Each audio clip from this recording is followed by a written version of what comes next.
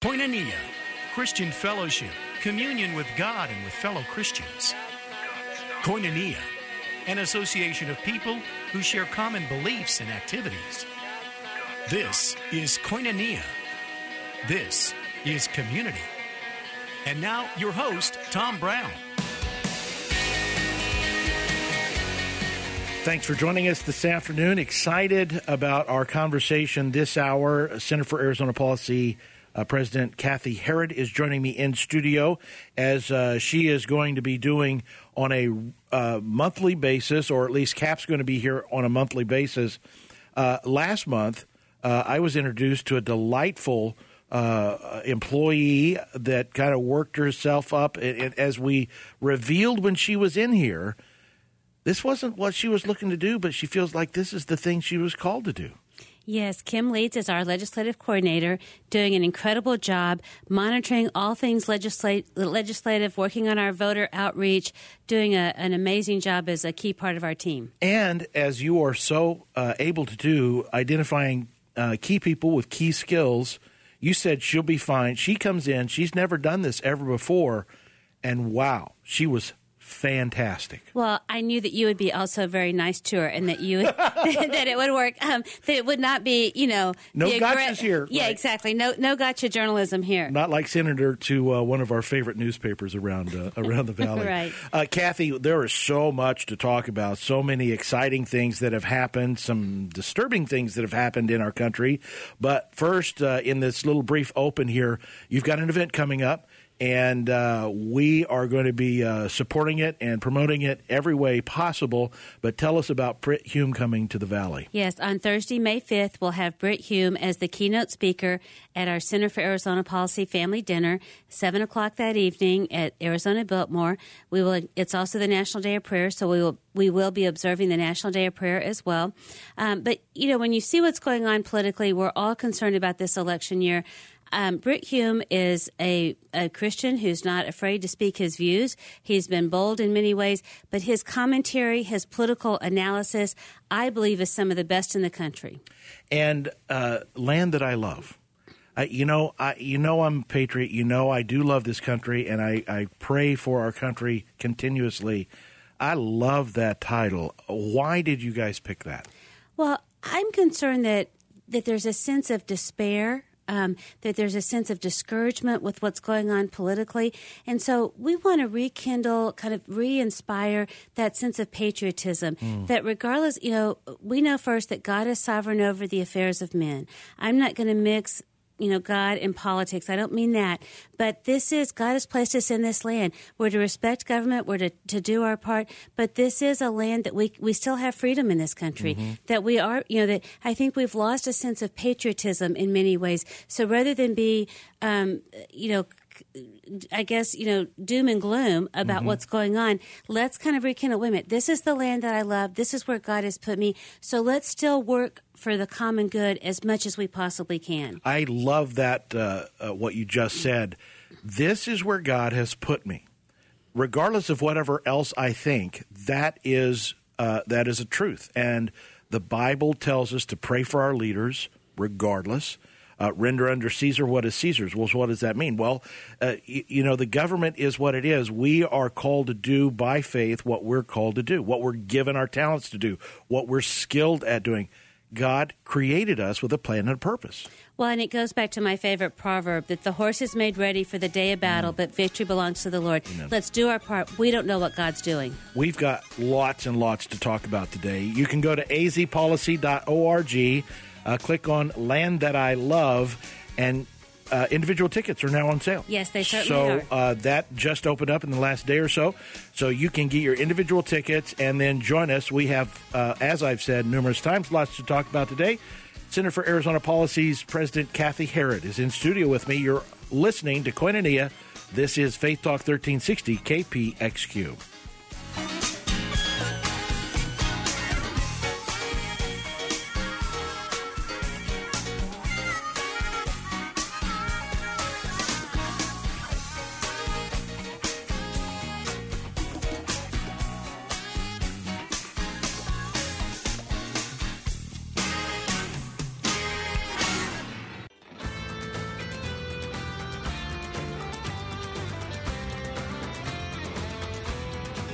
You can follow me on Facebook, Tom Brown AZ, also on Instagram and Twitter. And you can also follow Center for Arizona Policy online, azpolicy.org. But what are all the Twitter accounts? On Facebook, it's Center for Arizona Policy. Be sure to like us on Facebook. And then on Twitter, it's azpolicy.org. Reason I bring that up, because sometimes that's how I get my news about what's happening at the legislature as quickly as possible. Because either you or Josh or somebody is able to tweet out good news when it happens, and it happened in great acclaim this week. It did. Last week was a good week. Governor Ducey signed 3 pro-life bills into law, so we were very grateful for that.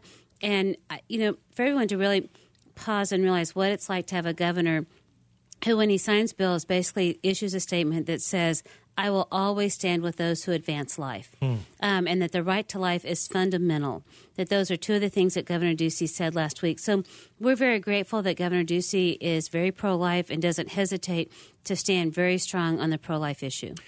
And that is something that's pretty exciting from the standpoint that you can have politicians that are very, very good at speaking politically, and that's not a politically safe statement, at least in the environment that we're in our country right now. And it's way above what we've heard from others in the country. Now, and one of the bills that Governor Ducey signed is one of the first in the nation.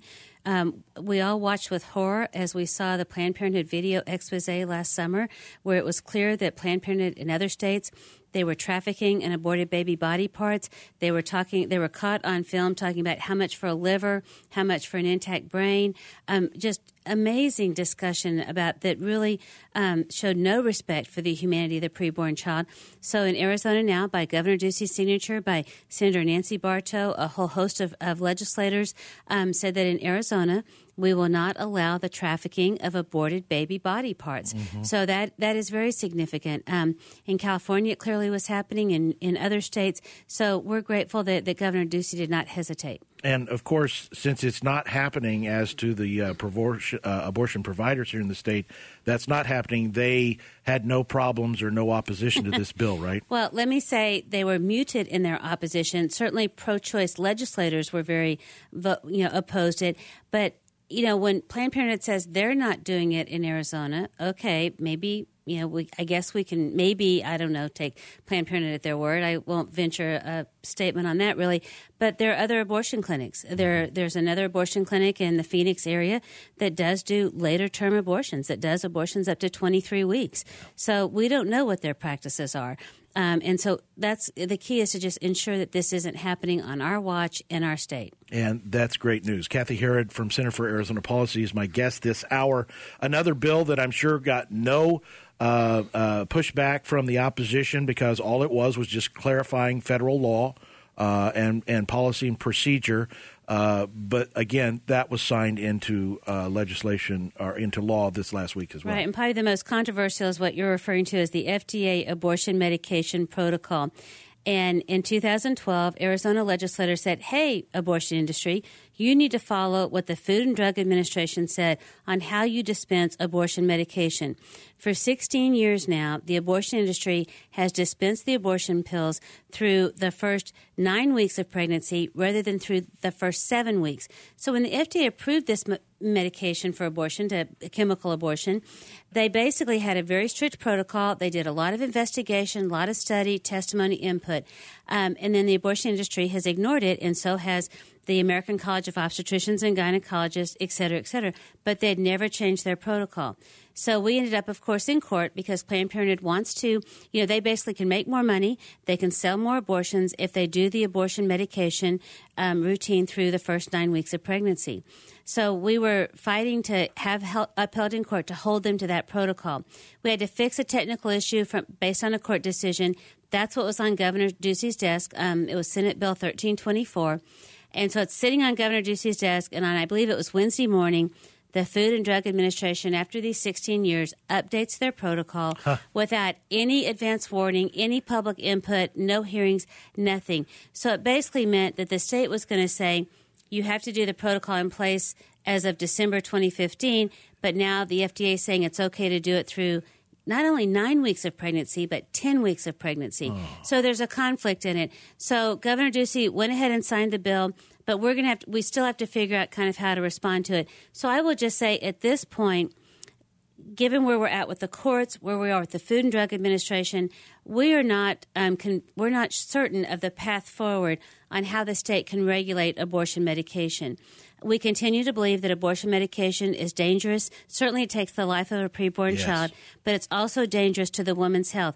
And when they say through 10 weeks of pregnancy, well, we know that each week that goes on that the woman takes the abortion pills increases the risk to the woman's health. So there's no question that if you take the abortion pill at 10 weeks, the risk to the woman's health is greater than if she takes it at 5 or 6 weeks. Of course, we're not saying it's okay to take it at any time. Right. But so there are a number of health concerns, legal concerns on what the FDA did. So we're still in consultation with legislators and medical people and attorneys on what needs to happen next in Arizona. There was no further study from the FDA in changing their policy, was there? No, that's what I found very frustrating, because we certainly we submitted testimony in the Arizona legislature from a Dr. Donna Harrison, an expert in this field, basically documenting the risk to women's health from taking the abortion medication at later stages of pregnancy. And of course, if the abortion medication does not complete the abortion, the woman has to go in for a surgical abortion. But let's not overlook, though, the woman can take the first pill, and after taking the first pill, the abortion it may be reversible, but time is of the essence. Mm-hmm. So if anyone listening hears about this, know that if you know someone who took the first abortion pill, then she starts to question her decision, she needs to go to abortionpillreversal.com and get to a doctor quickly to start on a regimen that may be able to reverse that abortion. And the reason the FDA made their protocols to begin with, obviously the life of the unborn baby is not of concern to them. That's not the reason they put limits on it. It was the health of the mother. And now they've just decided, oh, well, everything we studied, everything we learned really wasn't true. We're just going to change it. That's not what happened. What happened is this bill coming through here in Arizona. Well, it was a very political move by the FDA. And let me emphasize that why the abortion industry wants to be able to do medical abortions versus surgical abortions is because medical abortions are cheaper. Mm-hmm. They can do a markup on the abortion pills that they are dispensing to a woman. And so they can make where they don't there's just an issue with they want to peddle medical abortions, and they think they can have greater success at selling abortions that way. Well, and another thing, too, is the protocols weren't – it's not just the when they were given, but how they were distributed and given, because they were supposed to be supervised when they're distributed, and that sometimes they would give them the second one and just send them on their way. Oh, absolutely. The original protocol was the woman goes in, she gets the first abortion pill, she goes back 2 days later to get the second abortion pill, then she goes back 2 or 3 weeks later to ensure that the abortion has happened. So what they're saying now is you get the first pill at the abortion clinic, you get sent home with the second pill, and maybe you come back in 2 weeks to make sure it happened. Wow. So, and the other thing is the abortion pill, they will say it's safe, it's easier than a surgical abortion, but there can be intense bleeding and mm-hmm. cramping. It's like having it's not unlike, I will say it this way, it's not unlike having a miscarriage, but, the woman is sent home to deal with this. And, the woman's already in a vulnerable position. And so I just feel for women, basically, once again, being sold something by the abortion industry that will cause a lot of women a lot of pain. Mm-hmm. I'm heartbroken over this because I'm tired of being called a person that doesn't care for women because of my pro-life position. Yet they demonstrate over and over and over again that it's not about the health or welfare or well-being of the woman in what they're doing. Well, that's right. And if listeners have not read Abby Johnson's Unplanned book, Abby shares the story of her medical abortion in that book, and it was not a walk in the park. I will put it that way. So if you have any doubts about what's going on with medical abortion or what's going on inside of Planned Parenthood, read Abby Johnson's Unplanned book. Here's a woman who was working in the abortion industry and tells the truth about what was going on. we haven't talked about the third bill that was on the governor's desk. Sure. The third bill was the state employees can contribute to a charity of their choice through a state charitable campaign. It can be a deduction from their paycheck. They can contribute. So Governor Ducey's team, there's a committee to work on this, discovered that Planned Parenthood was a qualifying charity, so that if you were a state employee, you could designate a portion of your paycheck to go to Planned Parenthood. So what the Senate Bill 1485 basically put into statute, that abortion providers providing federally qualified abortion, I won't get into the details, but basically an abortion provider would not qualify to be one of the charities in the state charitable employee campaign. This was not state direct dollars to Planned Parenthood, but it was the state facilitating donations to Planned Parenthood. And our challenge or our position would be that even the state has a policy that favors life over abortion. The courts have allowed the states to take that position that we're going to favor life, not abortion. So to implement that policy means that the state is not facilitating donations of any kind to the abortion industry. It doesn't mean a state employee can't go on their own time, give money to an abortion provider, but it's not going to be the state facilitating that donation. And I wanted to make that was the return I was going to have. I'd actually heard people say, well, they can't keep me from giving to Planned Parenthood. You're right. That's not what the purpose of this bill is. Just not going to use state resources to facilitate that donation. That's right. And, some people say, well, it's not going to stop them from giving money to Planned Parenthood. These bills, the more we expose the truth about abortion, the more it leads more women to choose life, not abortion. But we're still in a position in this country where we cannot pass laws that will stop one abortion from happening. We can do things to provide for women's health, to provide more informed consent, more alternatives, but we're still in a difficult situation within the courts. azpolicy.org. That's azpolicy.org. Cathi Herrod is my guest, and you're listening to Koinonia. This is Faith Talk 1360, KPXQ.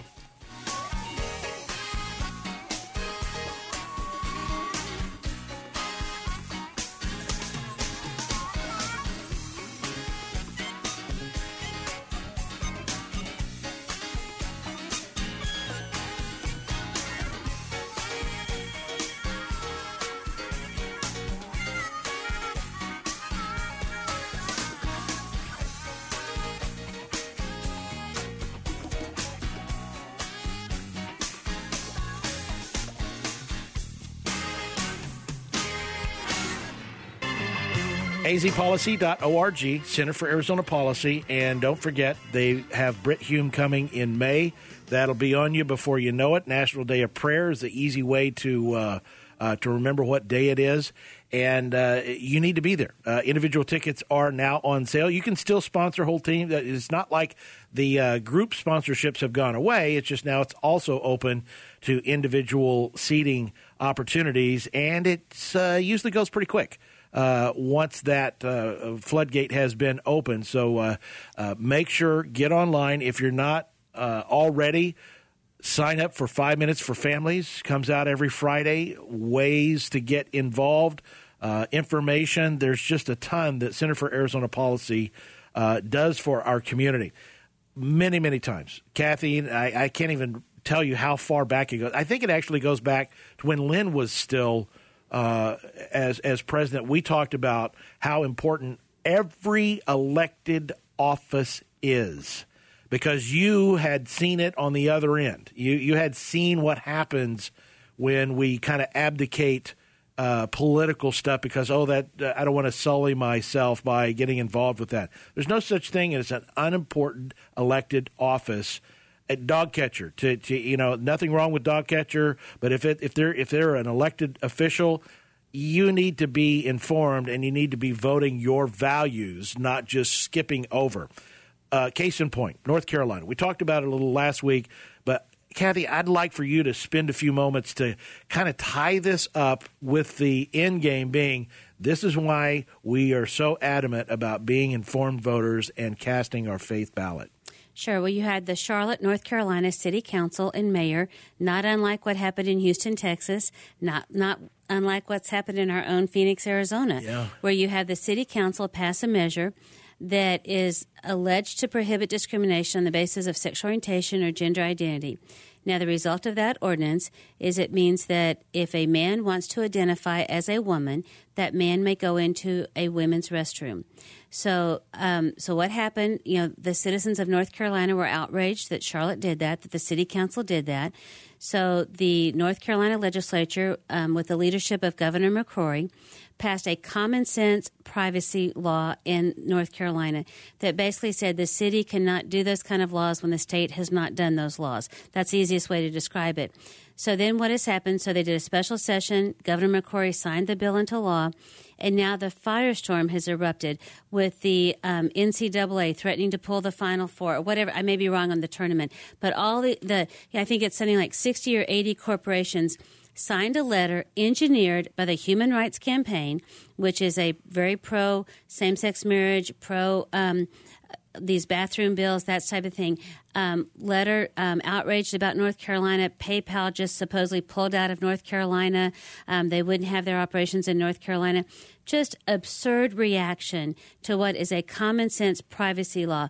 But it all started, back to your point, it all started when the people of Charlotte elected a city council that would vote in favor of these laws. It's the same thing. Phoenix did this type of law 2 years ago or 3 years ago now. It may have been longer than that. But Phoenix has had this ordinance. It is a blur. So who you vote for your city offices, we need people to run for city councils and school boards because many of these types of battles are being fought at that level. Mm-hmm. So that's the concern. So now there's this, attack going on Governor McCrory. If you go on Facebook, if you go on social media, I've posted some things on my Facebook page. Our 5 Minutes for Families that you mentioned, encouraging people to sign up for it. We'll be talking about North Carolina on Friday. If you follow Alliance Defending Freedom on social media, this is a time, I need to tweet out, hey, let's all go to North Carolina for vacation. Yeah, if you're looking, if you're looking for a beach vacation, go to North Carolina. Let's support these governors. The governor of North Carolina, the governor of Mississippi. The Mississippi law was somewhat different. It's more of a straight off that the government cannot discriminate against churches, businesses, people because of their views about marriage. But we see Mississippi and North Carolina, their governors being willing to stand up, defend our values, not hesitate to sign good legislation, and then they get attacked by a small minority LGBT community, and we need to be willing to stand up and defend them. You know what irritates me? You know what really makes me angry? How many of these companies that are showboating with this sell their products in Dubai? Well, they've made the best example of that was, I believe it wasn't the New York governor who said that he would not allow state employees to travel to North Carolina, but they can go to Cuba. Yeah, I mean, it's stunning. In how do you realize that in Saudi Arabia they'll cut your head off, in the public square. Now, obviously, it's not quite that dramatic, but that's the laws. You certainly can get lashed. You can certainly get public beatings for that. Where's the outrage there? Well, and to get also to focus on why are we concerned about these laws? Certainly, there's the common sense privacy issue. Mm-hmm. We want our daughters protected when they go into a public restroom, public locker room. But this is also what's hitting up against religious freedom. And we are up against a community of people who want to basically within the next couple of years ensure that religious freedom doesn't mean what it's supposed to mean. So it really goes to whether we're going to be free in this country to live and work according to our beliefs, or whether the government's going to compel people to choose between their livelihood and their faith.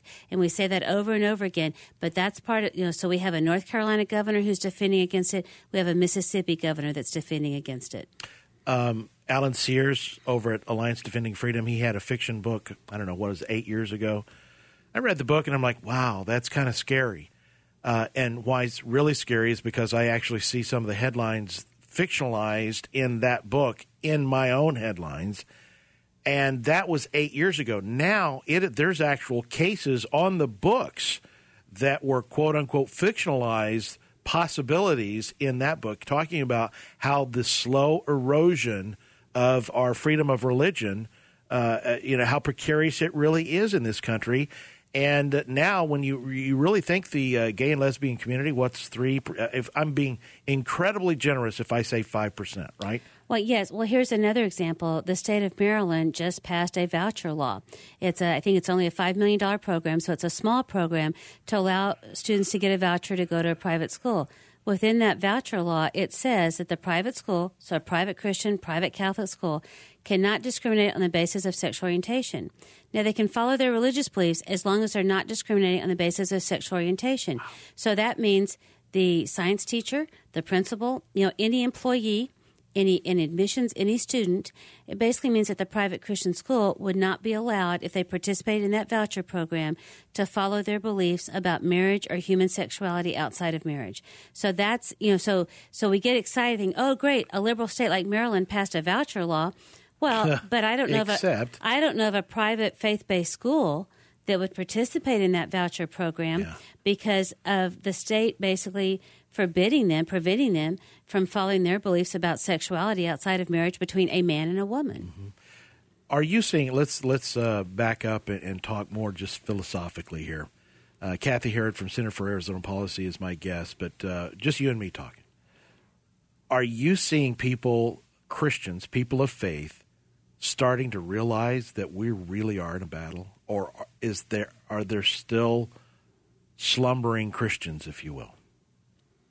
Oh, I would say there's still, I'll put it this way, there's still too many committed Bible believers who are choosing to not really understand or key in on what's happening in our culture. And there's still too much of a live and let live type of culture. Mm-hmm. I don't think there's an awareness of how much it's crept within the church.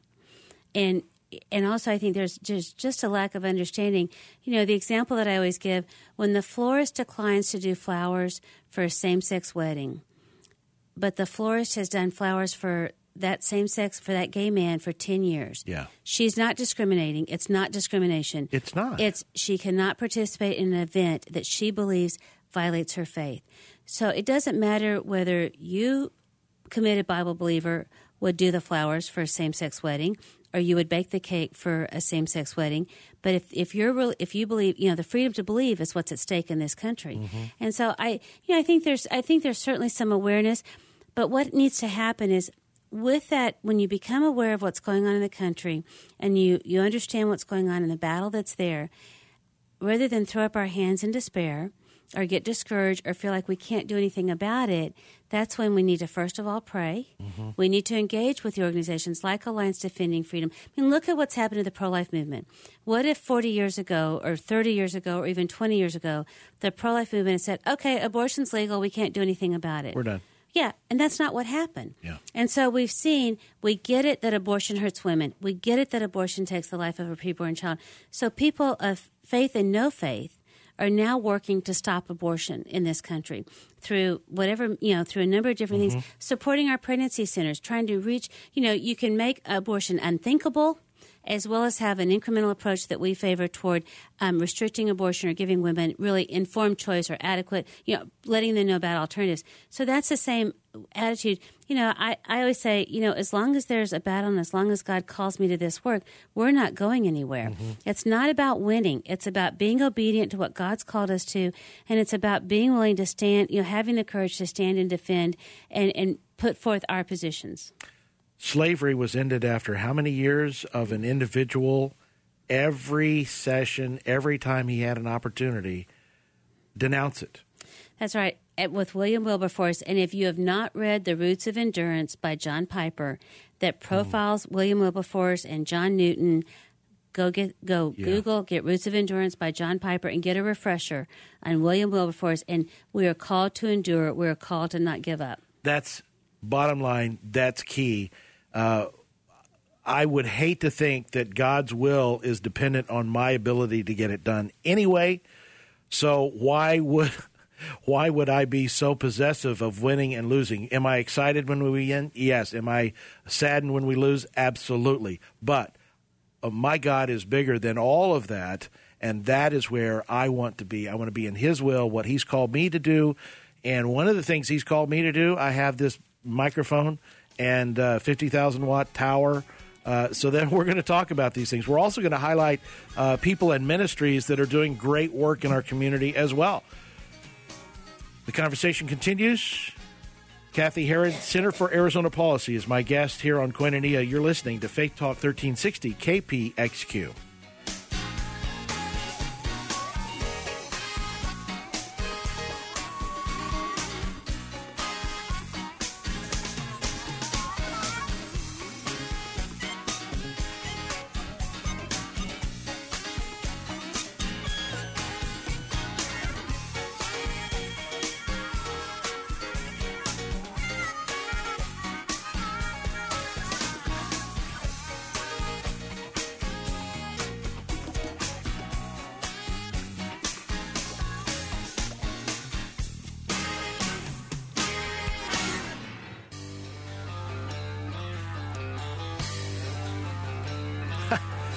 We're already well on our way to being done with the hour today. It goes by so very quickly. Center for Arizona Policy's President Cathi Herrod joining me in studio, and Cathi, I'm just I'm always amazed how little some people outside of my personal sphere know about something that I know intimately and secondhand. I made the comment, David DeLeiden. I want to talk a little bit about him, but the videos. Let me start with the videos. I didn't need to see those videos to be activated. I didn't need to know all of that. I already knew all of this. Those videos didn't do anything to motivate me more than I already was. But for a lot of people in America, they were completely clueless. And for that, I am so grateful that he listened to what God called him to do. But it's quite obvious that he's scared a lot of people because, I mean, his home was raided, for evidence yesterday. Yes, and personal belongings were taken. The California Attorney General is going after David DeLeiden. And, David DeLeiden started a group called the Center for Medical Progress. He was very, I think, smart in how he went about capturing the video, having the meetings, investigating. He basically played the role of an investigative journalist or a whistleblower. And so I think, there's a lot going on. Of course, they're trying to discredit him every chance they can. They're trying to throw the book at him, in a sense. And obviously, they believe this will deter anyone else from being so courageous to stand up and try to expose the evils of the abortion industry. So David DeLeiden deserves our support. Yep. If you don't get his emails, sign up, go to Center for Medical Progress, and pray for this man who had the courage to really expose what's going on in the abortion industry. It would be a little bit of a stretch to call me a journalist, but quite honestly, when I was younger, that's what I wanted to do. I got into radio specifically because I have dyslexia and can't spell. True story. I thought, I can do radio because nobody sees my misspelling on the radio. That was a young preteen thinking.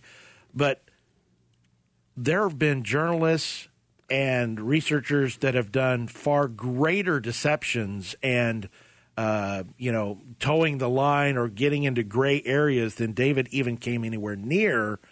And they were celebrated, in fact, have won Pulitzers and all kinds of prizes for their, quote, courage to expose this horrific whatever, fill in the blank. Well, and plus this is an abortion industry that would continue to tell women that it's a glob of tissue, that, you don't need to see the ultrasound results, you can't tell anything, that, why have we had to pass so many of these pro-life laws? It's because of what we know happens inside the abortion clinic to tell a woman, you don't need to see the ultrasound, it's a glob of tissue, you can't tell anything. Well, we talked earlier about the FDA abortion, saying abortion medication could be through 10 weeks of pregnancy.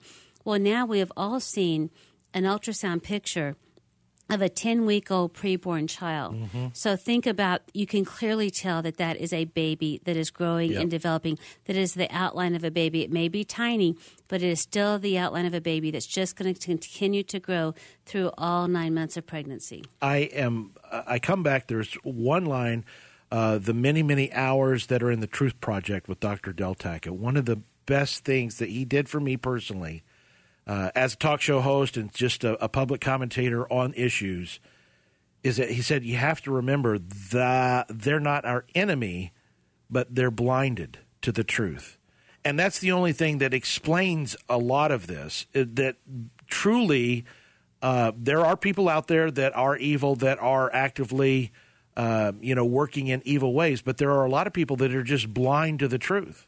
Well, I think we've just gone through the Easter season, and I often think of the scripture about when the veil was torn into two so that you could enter into the Holy of Holies, so that the veil has not been torn into two. I mean, sometimes I look at it that way, that yes, that truth, they do not understand truth or see the truth, and they've been blinded, and so they don't even see the deception, and that's where we need to pray. I mean, we need to pray for those that are in the abortion industry, that they would not be able to ignore that oftentimes when they're performing an abortion, I won't get graphic here, but that there's no question that it's a beating heart, that they're baby body parts. And that's what those videos revealed, that they were talking about, oh, here's a leg, here's a liver, here's an intact brain. I mean, they actually showed that on some of those videos. Yeah. I remember 4+ years ago having a conversation with somebody at Focus on the Family about the rate, the decline of abortions in areas where an ultrasound was provided. The number of women that changed their mind about what they had thought they wanted to do once they saw an ultrasound, and why that was so important to get those tools into the hands of people in the community, because the truth revealed. That's really what it comes down to, right? Technology has provided an insight to what really is happening. Well, I always say we see the abortion rate going down for two reasons. Ultrasound technology, you cannot deny the humanity of the preborn child, regardless if you're a person of faith or not. And then we all know a woman who had an abortion and who was harmed by that abortion. Yeah. So the idea that this was a solution to a problem has been fairly effectively dispelled. So then it comes down to, why does a woman have an abortion? Most often, it's because she does not have the support system that she needs to carry that child to term. So either the boyfriend or the father of the child has abandoned her, or her family's not there for her. And so that's, once again, the pregnancy center's work is so critical. Yeah. And in fact, as it turns out, you had no way of knowing this, CPC is going to be in here tomorrow. CPC of Greater Phoenix is going to be joining me for the whole hour, and we're going to be talking about these very specific issues. What do you really do, and why is it important? Something else that's important, I've kind of peppered it throughout the hour, and that is being an informed voter, being registered to vote. Our ballots, the presidential preference ballot was not the last thing on the docket, and my guess is the next time we have an opportunity to vote, there'll be 300 polling places in the state as opposed to what we had. But Center for Arizona Policy works with churches, works with all kinds of organizations to really make it easy. Their pastor does not have time to do all the research on this, and that's why you come in. You've got voter guides. You'll come and speak at a church. What all things do you do to help pastors and their congregations be informed? Well, one example happens tomorrow. We have 39 pastors of evangelical Hispanic churches coming to the Capitol for Capitol briefing for pastors. So we give pastors a tour. They sit in on a House and Senate floor session oftentimes, talk to legislators, just get a feel for what's going on at the Capitol. We do voter registration. We have voter registration kits available for churches to do voter registration on site. We'll have our voter guides for the primary and the general election. The Arizona primary will be at the end of August. The general election is on November 8th. So this is a critical election year. And let me emphasize, if you're discouraged about the presidential race and you may not like who the nominees are going to be for president, you can't throw up your hands and not vote or not be registered, because on the Arizona ballot also will be electing 30 state senators, 60 state representatives. If the good people of Arizona do not vote because they don't like who the two nominees are, then we could lose the state Senate. It could go from being pro-life to being pro-choice on abortion. And when you look at ballot measures, we will be voting on whether we're going to be the next Colorado or not, and whether we're going to legalize recreational marijuana.